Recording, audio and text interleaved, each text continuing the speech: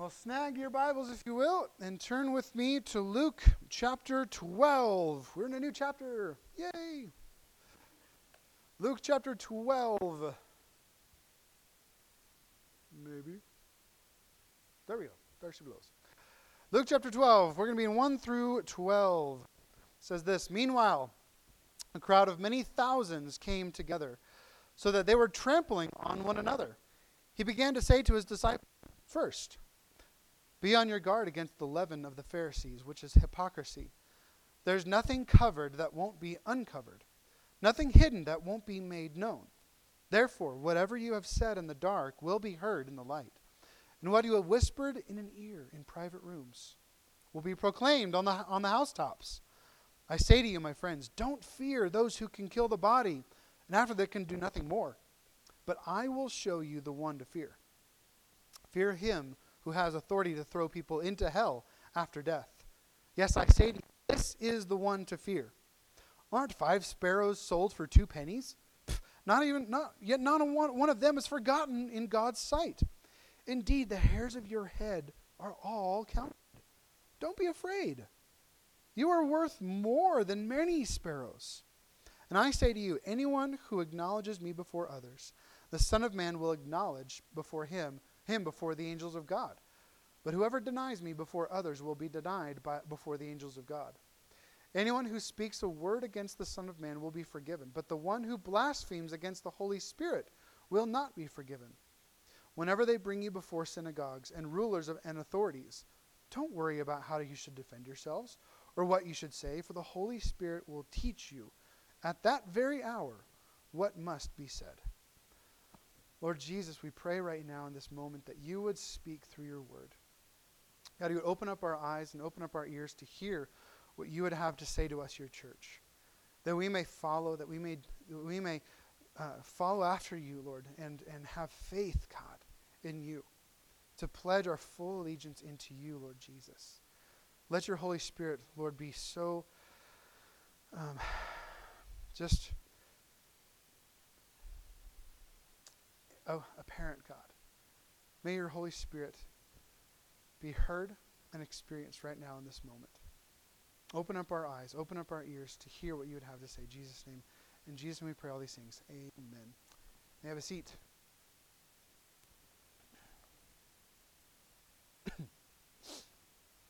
I've entitled my sermon here this morning, Stay Faithful to Jesus. Let a light bulb go on in your heart, in your spirit here this morning. That's my hope and my prayer for you this morning. Did you know that you can make a lot of money on social media? You can actually make money on social media. There's a word that we have these days called influencer. I want to be an influencer on Instagram. I want to be an influencer on TikTok. Or an influencer. Well, what does that mean? Well, people see my stuff and they like it. Or they just see it. It appears before their feed. They're scrolling through reels that are so addictive. I'm one of those. Everyone's not. Yep. It's so funny. Even this week, you should pick up on this idea, Ben. I was going to speak to the camera, but hey, you're here. There's a truck. There's a big 18-wheeler that had on its little wind flaps on the bottom, it had YouTube, Truckin' with Al. He had a YouTube channel. He would record himself as he was driving. I don't know how legal that is, but he would record himself and talking to the camera, just talking about his thoughts about trucking and experiences. And he's got like 1,600 followers. Can make him. But it's so funny. Everyone wants to be an influencer. That's where all the workforce is. They're not working at Taco Bell. They're on Instagram. They're trying to make money and trying to be big and known and stuff like that, right? And it's amazing. I'll be scrolling through and like one post, like a reel, that's funny, has 1.6 million views. Like 3 million likes. I'm like, holy cow, this person's rolling in the dough. Just by putting out a funny video. Yeah. But influencers. It's interesting how they call that word influencer. You know, the top people on Instagram, what their net worth is? $40 million. $40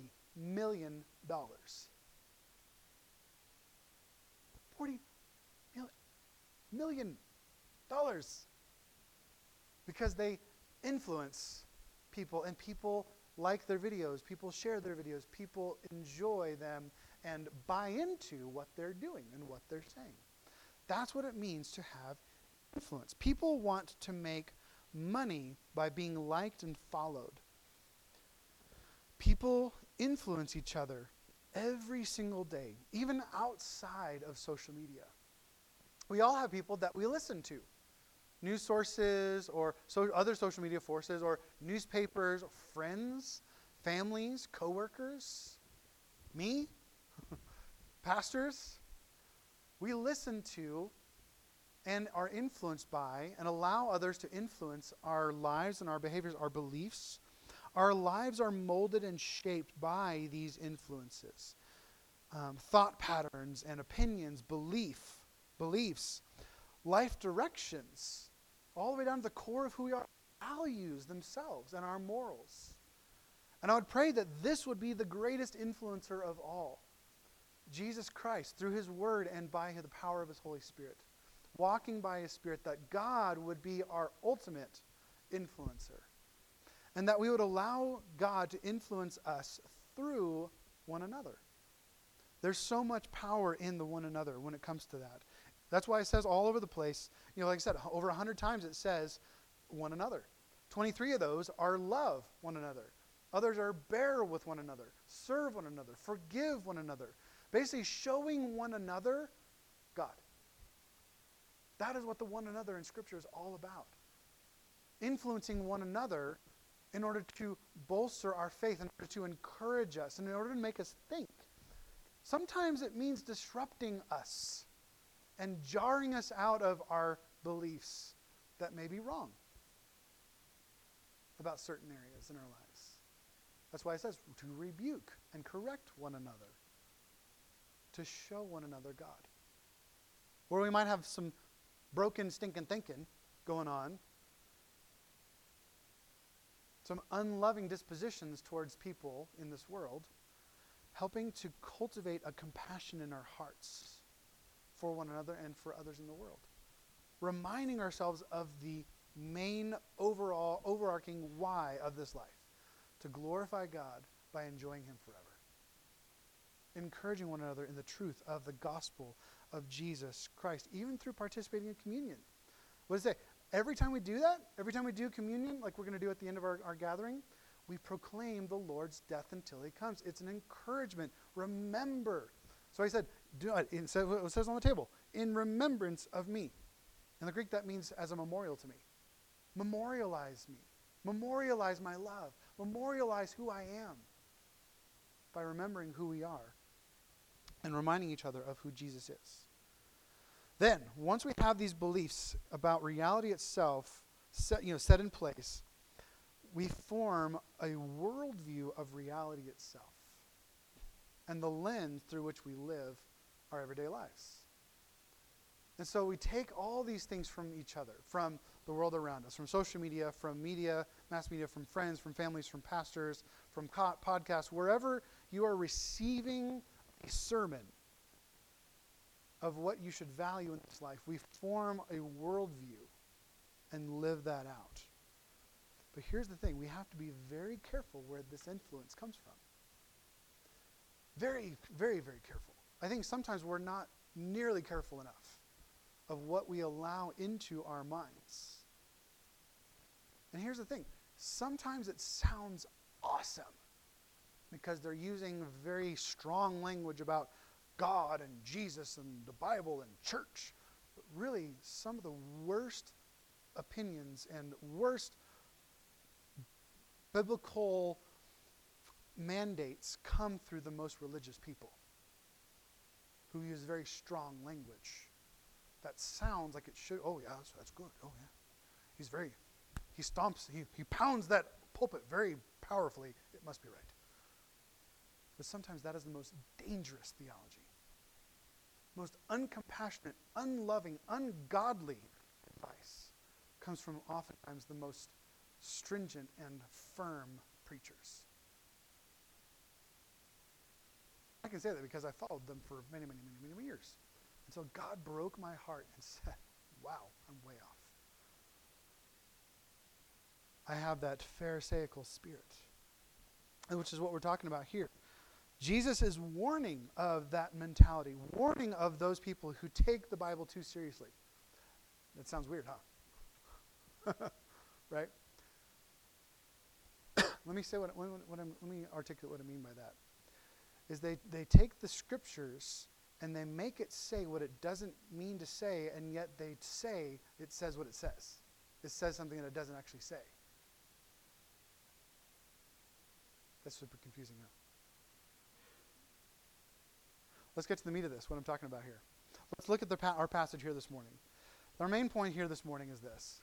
God loves you, so respect him and stay faithful to Jesus. God loves you, so respect him and stay faithful to him.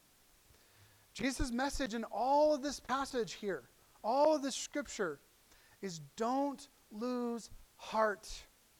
Be followers with integrity. Don't shrink back.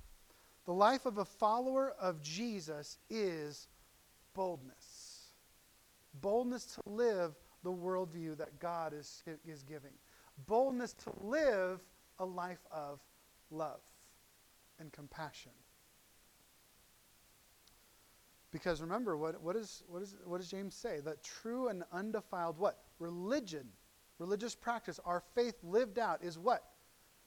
To visit widows in their trials and to take care of orphans.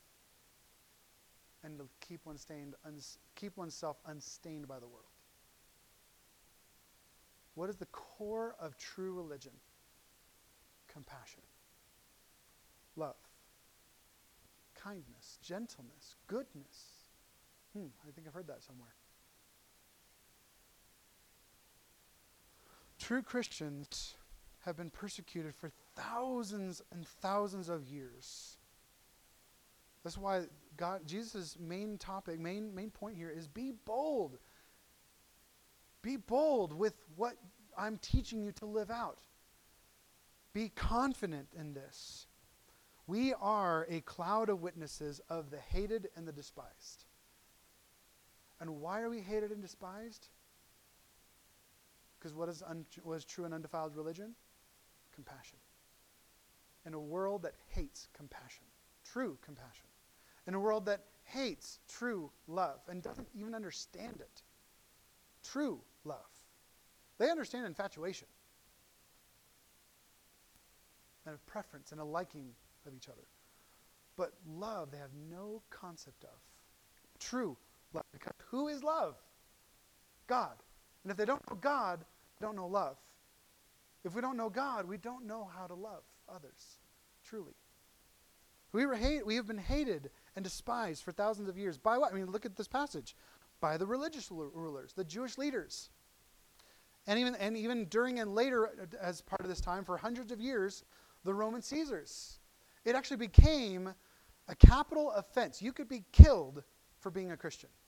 You could be killed for worshiping and even saying the name of Jesus in a way that was calling other people to believe in him. Nero would take Christians and impale them on spikes and put them out in his garden and light them on fire to light up his parties outside for entertainment. Oh, they're going to die. Might as well just utilize their body, their fuel. Because Nero hated Christians. Marcus Aurelius, which is unfortunate because I really love the movie Gladiator. Marcus Aurelius was one of the worst persecutors of the Christian church. Not overtly like Nero, but what he did is he took away every single protection that Christians had as Roman citizens. Basically, if you're a Christian, you became what we know, would come to know later and here in America, as outlaws. Now, if you know anything about outlaw, what outlaw meant is that you were simply not protected by any law whatsoever. All of your human rights were no longer recognized by the government of America. And so people could do whatever they wanted to you and not have any penalties for it. So they could kill you, they could murder you, they could torture you, they could do whatever they wanted to you, and they were free to do so. The Wild West was like the movie The Purge. That is what happened to our early brothers and sisters in Christ in the early first centuries of the church. But here's the thing, Jesus, in this passage, he knew all this. Jesus knows history before it ever happened. Jesus knew what this devotion that he is calling his disciples to would cost each and every one of his disciples. And not just the 12. Think about that. The very first martyr of the church, the very first martyr of Christianity was who? Stephen, who was one of the 120. Or just simply the ones that were there that came to faith on the day of Pentecost. Every single one of the disciples that were following Jesus at this time would die by martyrdom except for one, John. And he was boiled alive in oil and survived by Domitian. But every single one of the disciples would be executed, stabbed, beheaded, hung, crucified, upside down, tortured for the faith. Jesus knew this when he was saying, be on your guard against all this stuff. Stay faithful to me. Stay faithful to me. Don't fear those who can kill the body and after that can do nothing more. I will show you the one to fear. We'll get to that in a second. Let's look at this passage a bit more deeply. So let's go to the beginning. The crowds were coming together. They were clamoring. They were the masses hoping to be dazzled and entertained by this traveling preacher and healer. They were curious, and yet they were compelled. Like, I got to hear this guy. I got to see this guy. You know, I got to see that movie. We do understand that feeling a little bit. I got to see this. I got to go experience this. I got to check this out. Like I always tell people about University Burger. Oh, you should totally check out University Burger. Shoot, even in line the other day at Roost, they were saying, maybe we should go somewhere else. Maybe I was like, check out University Burger, you know. And they did. They went out and checked it out. I don't know who they were, but you got to check it out. We're enamored and entertained as long as we enjoy it, as long as it fits our fancy. Desperate, some of these people, needy, desiring. There's so many different reasons why people came and were part of this crowd. But they were clamoring. There was chaos and craziness going on. But what happened here? Did Jesus say this to the crowd? Jesus said this to his disciples. Crowds are here. He's like, bloop, disciples. He turned his back on the crowds and focused in on his disciples. He focused in on those who were following him. And he gave this analogy. He said, be on your guard against the leaven of the Pharisees. So let's look at some leaven here. This is used, of course, to rise bread. So yeast today, right? You can buy little packets of it and put it in some water and it starts to foam and bubble and stuff. It's how we make our challah bread and everything. It's how bread is made. It's bread. And think about this, this is like it's a piece of leavened dough that would be added to another lump of like flour and mixture in order, just one piece. Like kind of like a sourdough starter. You would put the sourdough starter piece into a loaf of premixed, flour and things, right? And what would happen? A chemical reaction would occur, would click. Chemical reaction that spreads and multiplies. And in the scripture passages, leaven is often associated with sin and evil.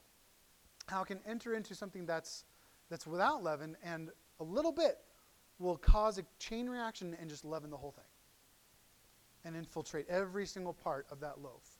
So there's no part of that loaf that was unleavened after that. And Jesus says the leaven of what? The Pharisees. And he explains it, which is hypocrisy. Now this word is interesting. Hypocrisy is, it's named after, of course, the hypocrites. So if you know what hypocrites are, have you ever seen, I should have done a picture of this, but have you ever seen the symbol for the theater? It's the two masks. See the happy face and the sad face masks? So those were hypocrite masks. And the hypocrites were the actors in the Roman theater. These big, amphitheaters, right? And the actors would be out on the stage. But it's interesting, they wouldn't actually be saying anything. There were people behind stage, behind the wall, that were speaking their lines for them. And they were acting out the emotion on the stage with a mask. And what they would do, if they needed to change emotion, they'd grab the mask, take it off, and put a new one on to change the emotion so that the audience could see the emotion on the outside. So hypocrites were literally actors. People whose outside didn't match their inside. It has this connotation of this concealed or hidden intentions or agenda, or motives, like hidden motives, right? Even to themselves. But what is Jesus saying here? Is that he's saying your true motives, right? This whole next part, there's nothing that is covered, that won't be uncovered, hidden, that won't be made known. Therefore, whatever you said in the dark, blah, blah, blah, right? He says all these things. He's saying your true intentions will be made known, whether good or bad. Whether you're faithful and devoted, love, or your doubt and your fear. Basically saying like, hey, these Pharisees are going to try to like trap you. They're going to bring you in and say, hey, what do you really think about Jesus? I mean, it's just you and me now. What do you really think about him? And trying to egg you on, right? Like, oh, yeah, I mean, he's different. He's weird. I don't know. I don't really know about him. I don't know. In essence, trying to like keep a kind of relationship here, as like pleasing another person, right? That's what he's kind of addressing in this place, is that they're going to pull you in to this thing. But your true intentions, your hidden motives, your concealed intentions will be exposed. Your hypocrisy will be made known and displayed, i.e. Judas. Right? No, this passage I've heard preached several times about secret sin. Oh, your secret sin is going to be exposed. It's not necessarily what he's talking about here. He's not talking about pornography or gossip and all these like secret sins. He's talking about the way in which humankind has such a propensity toward people pleasing. You know what a people pleaser is? I'm a people pleaser. I'm a out of the closet people pleaser. It's just like I have this desire. I want people to like me. I want people to be at peace with me, which is honestly one of my greatest struggles as a minister, as a pastor. But this is not this concept of secret sin is not specific what this is talking about. It's talking about trying to gain mankind's approval. Whose approval are you talking about? Who are you trying to get? Talking about the true nature or absence of devotion and loyalty to following Jesus. Are you loyal to Jesus in public and in private? Do people know that you are a disciple of Jesus wherever you go? Or are you that your neighbor doesn't even know that you're a believer? You've lived next to them for 10 years, and they would, if you would tell them today, they would say, "Oh wow, I had no clue." Because we want to keep a cordial relationship, right? We value human interaction and connection. But Jesus is saying, do you value that more than devotion to me? The intention is the core of who you are. Think about this. Your faith, your devotion to Jesus, like what he's talking about here is being intentional. Like think about it, like if there's a way to like kind of wrap this whole thing in like the very core of who you are as a person. Body, mind, heart, soul, you as a person. The totality of your existence on this earth. And it has a pull, like a handle that pulls it forward, or that you drive forward in life. The way that you live your life intentionally. You make decisions and choose your will, if you will. Is your will held captive to devotion to Jesus Christ?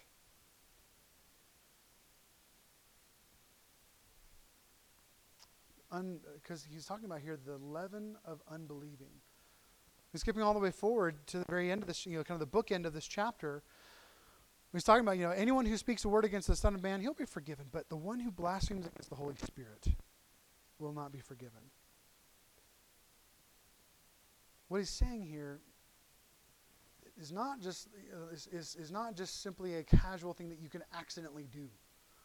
This is unbelief. Like, this is a rejection and full rejection of Jesus, a full rejection of God. This is a devotion elsewhere to God. It's a turning away from God. It's the complete opposite of full devotion to the Lord.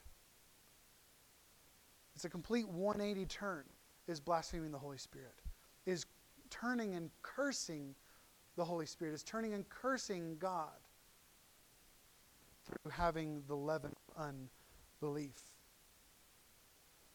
Because the leaven of unbelief is a way of being, a way of living.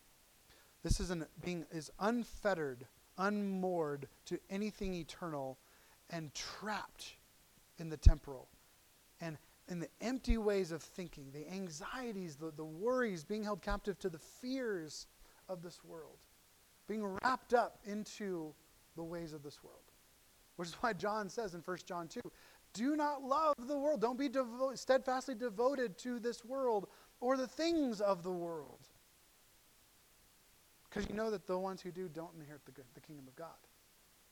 Because they have rejected the plan of God for their lives. What is the leaven of your life? What is it that has consumed every part of you? What is it that, here's that word, influences you? That which causes a chain reaction to occur that defines your very life. Right now we're seeing a very, I would say even go beyond frustrating. Just a very depressive trend among Christians these days. It's called the ex-evangelical movement. People who are leaving, they are now ex-Christians. They're leaving the church in droves. Specifically because they don't like church. They don't see church and the gathering of God's people as valuable anymore. Because, so much religion wrapped up. False religion. Overzealous fundamentalists. Trying to be like the Pharisees, very strict and stringent so that they stay faithful to God, and yet they're miles off. And they're actually leading people away from a love for God and a love for one another by the way that they preach the Bible. A very dangerous way to preach the Bible. People are getting fed up with religion and are leaving the church in droves. I've seen this in my own family. People who leave the faith because they were raised in a very, very fundamentalist mentality, and they just get fed up with it. They're done with it. Because it's the way that they see God that has been so corrupted by legalism and religion, false religion, asceticism, to where it's not only ruined their lives and their faith and shipwrecked their faith, but it's ruined their families. Divorces, broken families in my family and friends, because they let influences into their lives that corrupted and leavened their entire life. I'm not saying like this, it's this behavior here and there, it's going to ruin your life. There's very stupid, very strong things that we could do that would ruin and completely shipwreck your life. But I'm talking about the little things. Get you off a little bit. Little bit. Little bit. What are those influences in your life that you are allowing to maybe take you off and take you on a different trajectory than God would have for your life? A different trajectory outside of faithfulness and devotion to Him.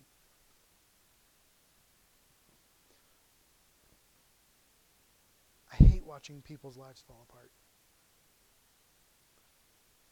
I hate it. It's so funny. This morning, my wife and I, usually in the mornings we'll light candles around our table because we don't want to flip on the stupid bright light in the morning around a kitchen table. And it's interesting how I've been burning 3 candles, and they've all been, pretty much the same, all the way down, and they were all even this morning. And one of them sprung a leak. It was just there was a little bit of wind that kind of caught the fire and took it over to the edge, created a little hole, and it just started to drain out and to leak out. And when that happens, it burns faster. And this one's gone now. I emptied it out because it went out. It died. And I still have a good 3 inches on this one.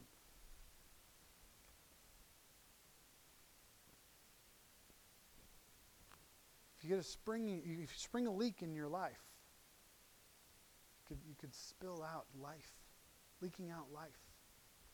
As I've seen in these emails that I get from this guy, again, an influencer.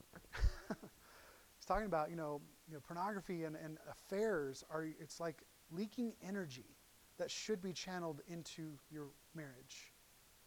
These different things that get us distracted, we are leaking energy somewhere where God is not blessing us. God is saying, put your energy here. Put your devotion here. In your faith in the Lord, in your family, in your marriages, in your future, in investing in your own lives and families. And Dave Ramsey talks about that. Your greatest asset is your own income. Your greatest moneymaker is your own income. So stop trying to throw up, a bunch of money on credit cards and going into debt because you want to live like someone else. Let the Lord bless you. Let him fill you up. Stop springing leaks in your life. And it might look different. How does it look for your life? Where are the leaks that you have in your life that you're leaking energy that should be being invested into other things? Invested into things that bring life versus things that steal life. Don't let the Pharisees spring a leak in your faith and drain your devotions, what Jesus is saying. I want to talk about this word fear for just a minute as we wrap up here a little bit. The word fear is this interesting word. The beginning of wisdom, the fear of the Lord is the beginning of wisdom, right? In this passage here, don't fear him who just can kill the body and and everything, but fear him who has authority to throw people into hell after death. Yes, I say to you, this is the one to fear. Now, the word in the Greek is very interesting. So it doesn't mean specifically to be afraid and like cowering, like, oh no, right? It means awe and reverence, which we'll get to in a second. But I want this to be the way that we frame this. There is no fear, but in love. Steadfast devotion, agape, chesed, steadfast faithfulness. Instead, perfect love, agape, drives out fear because fear involves punishment. So the one who fears is not complete in love. So this word fear means a better understanding of reverential obedience. This worship, this I care what you say. I'm devoted to you and I'm following you. You're my ultimate influencer. Who is your ultimate influencer? Who are you fearing? Who are you reverencing? Fear, recognize the Lord. This is what Jesus is saying. Recognize the Lord as the ultimate authority and judge, and put his will and what he says above everything and everyone, rather than living to please and appease people. So I'm saying, don't worry about what they've got to say. Because even at the very end of this chapter, what does it say? Whenever they bring you before synagogues and rulers and authorities, don't worry about how you should defend yourselves or what you should say. For what? The Holy Spirit will teach you at that very hour what must be said. Stop being a people pleaser, Alan. Don't intentionally go to tick people off and drive them away. Go with the goodness of God and invite them along with you. It's not about you pleasing them or them pleasing you. It's about you pleasing God and getting them to please God. Always, especially in your marriages, always pointing each other toward Jesus. Not just trying to do things to keep the peace between you, but always saying, look to Jesus, love Jesus. And the closer you get to Jesus, the closer you get to your spouses. The closer you get to your friends. Hopefully, the closer you get to your enemies and they become worshipers of God and lovers of God. That's why it's all about love and compassion and inviting. He's saying, don't fear mankind. Don't pull back from obeying me. Don't forget your first relationship, your first love. And he gives an illustration. He says, why is this? Look at this. He says sparrows are small birds. These small birds or sparrows were food for the poor and pets for the rich. They're sacrifices for the poor. He's saying God loves these little birds that have like little to no human value. And he loves and cares a million times more for you. Look how he takes care of them. How much more does he love you? Stop worrying. Stop freaking out. Know and understand and remember. And I love this. I love this passage. He's saying all these things, don't fear, don't fear, don't fear. Fear the one, fear God. But it's what he's saying, Jesus is reminding his disciples of their identity and their value to God and his goodness as an invitation to devotion. This is not a divine or else. He's not saying, obey me or else.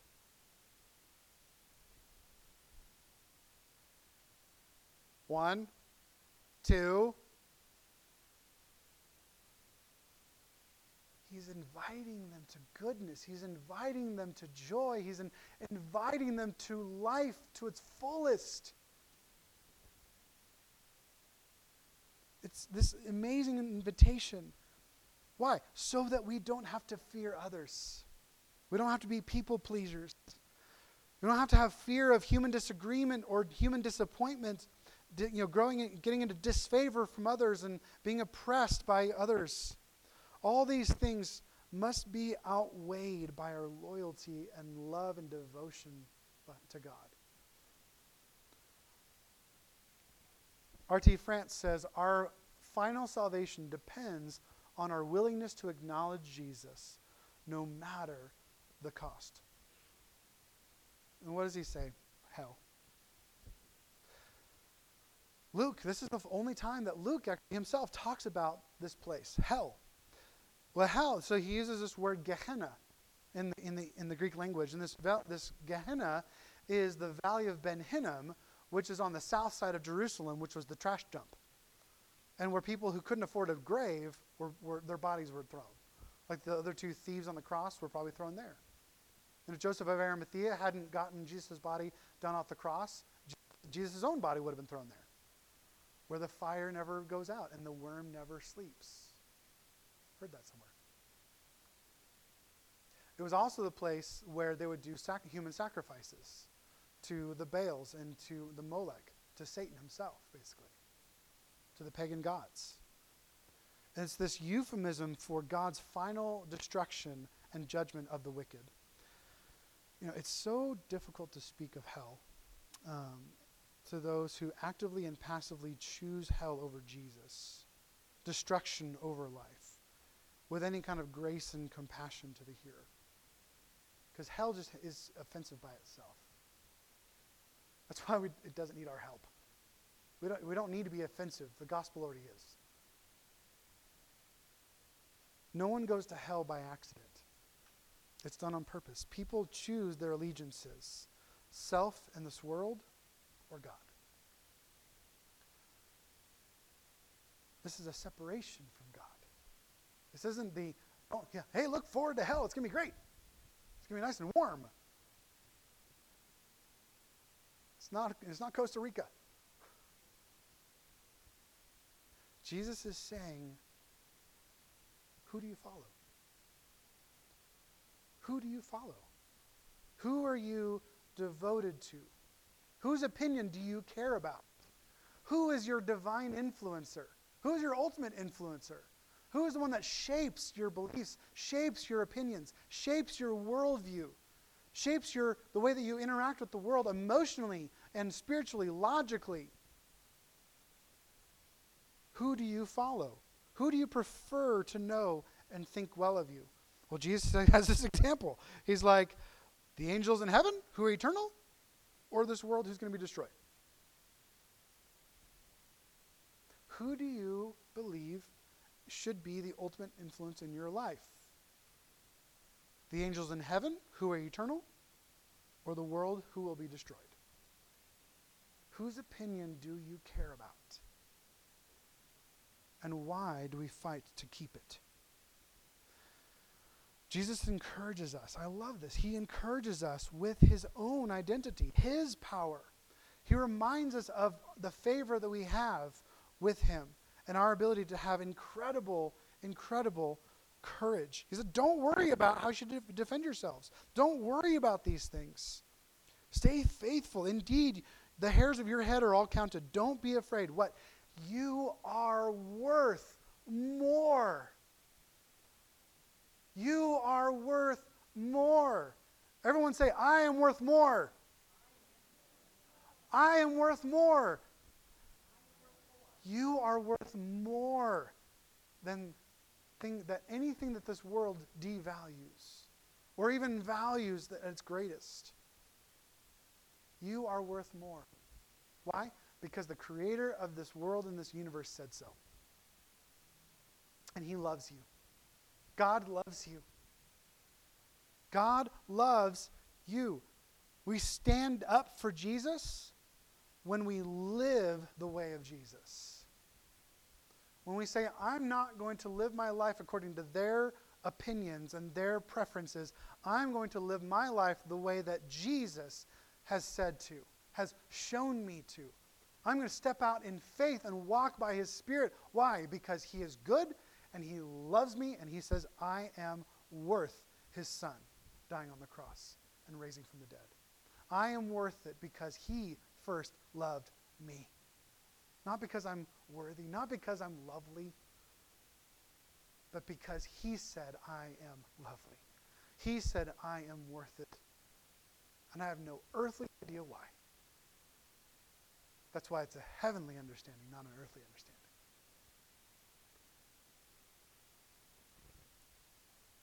We don't fight against the culture.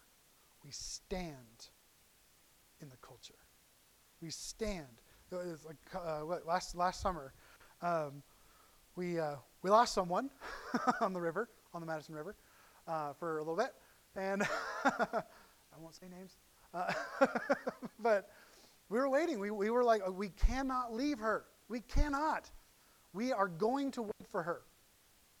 And so Josh and I stood in the Madison River, all 2 feet of it, or maybe not even that, maybe like a foot, maybe a foot and a half. It was so strong. You ever stood in the Madison River and held back like 5 rafts with like 20 people on them?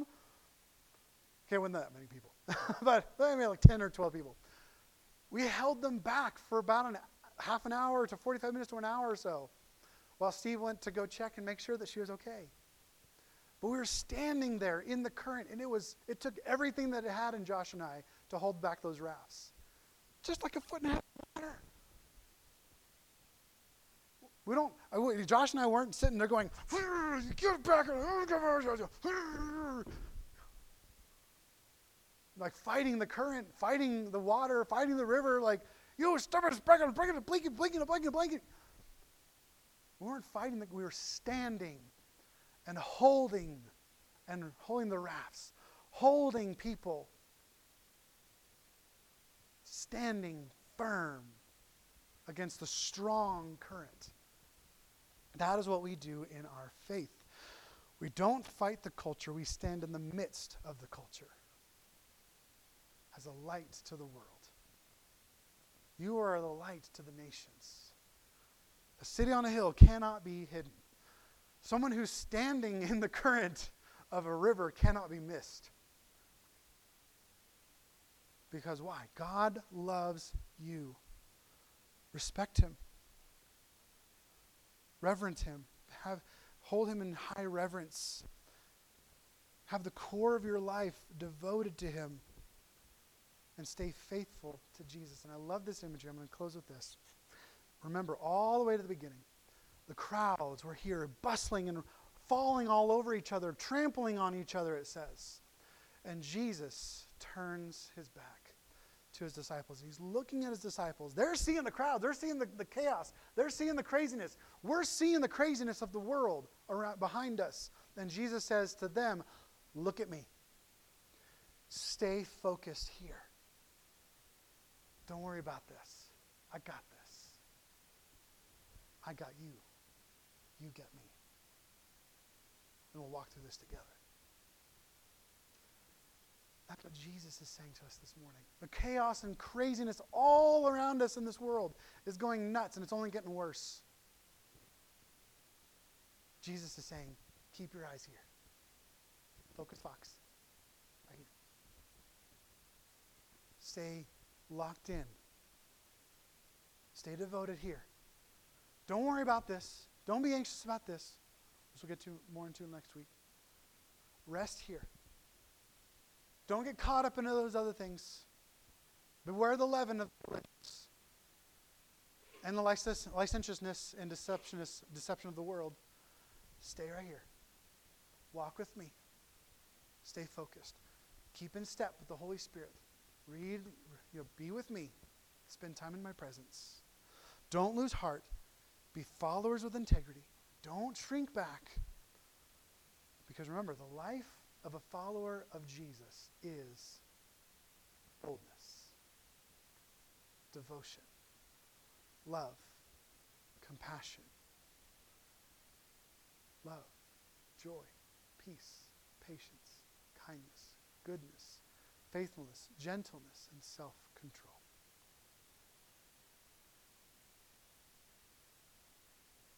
Let that give us peace this morning. Let that give us confidence to live the devoted life of a follower of Jesus Christ. Jesus, we thank you for your Spirit, that we can walk with you. We can walk with the God of the universe because you love us. You remind us that we are worth more than anything, God. So much so that you gave your life for us. You died on the cross and rose from the grave so that we would be able to spend eternity with you. Let us never forget the goodness of that sacrifice and the goodness of Jesus, the goodness of the gospel, and the power of the Holy Spirit to live a fully bold and devoted, allegiant life of faith in Jesus Christ. For it's in his name we pray all these things. Amen.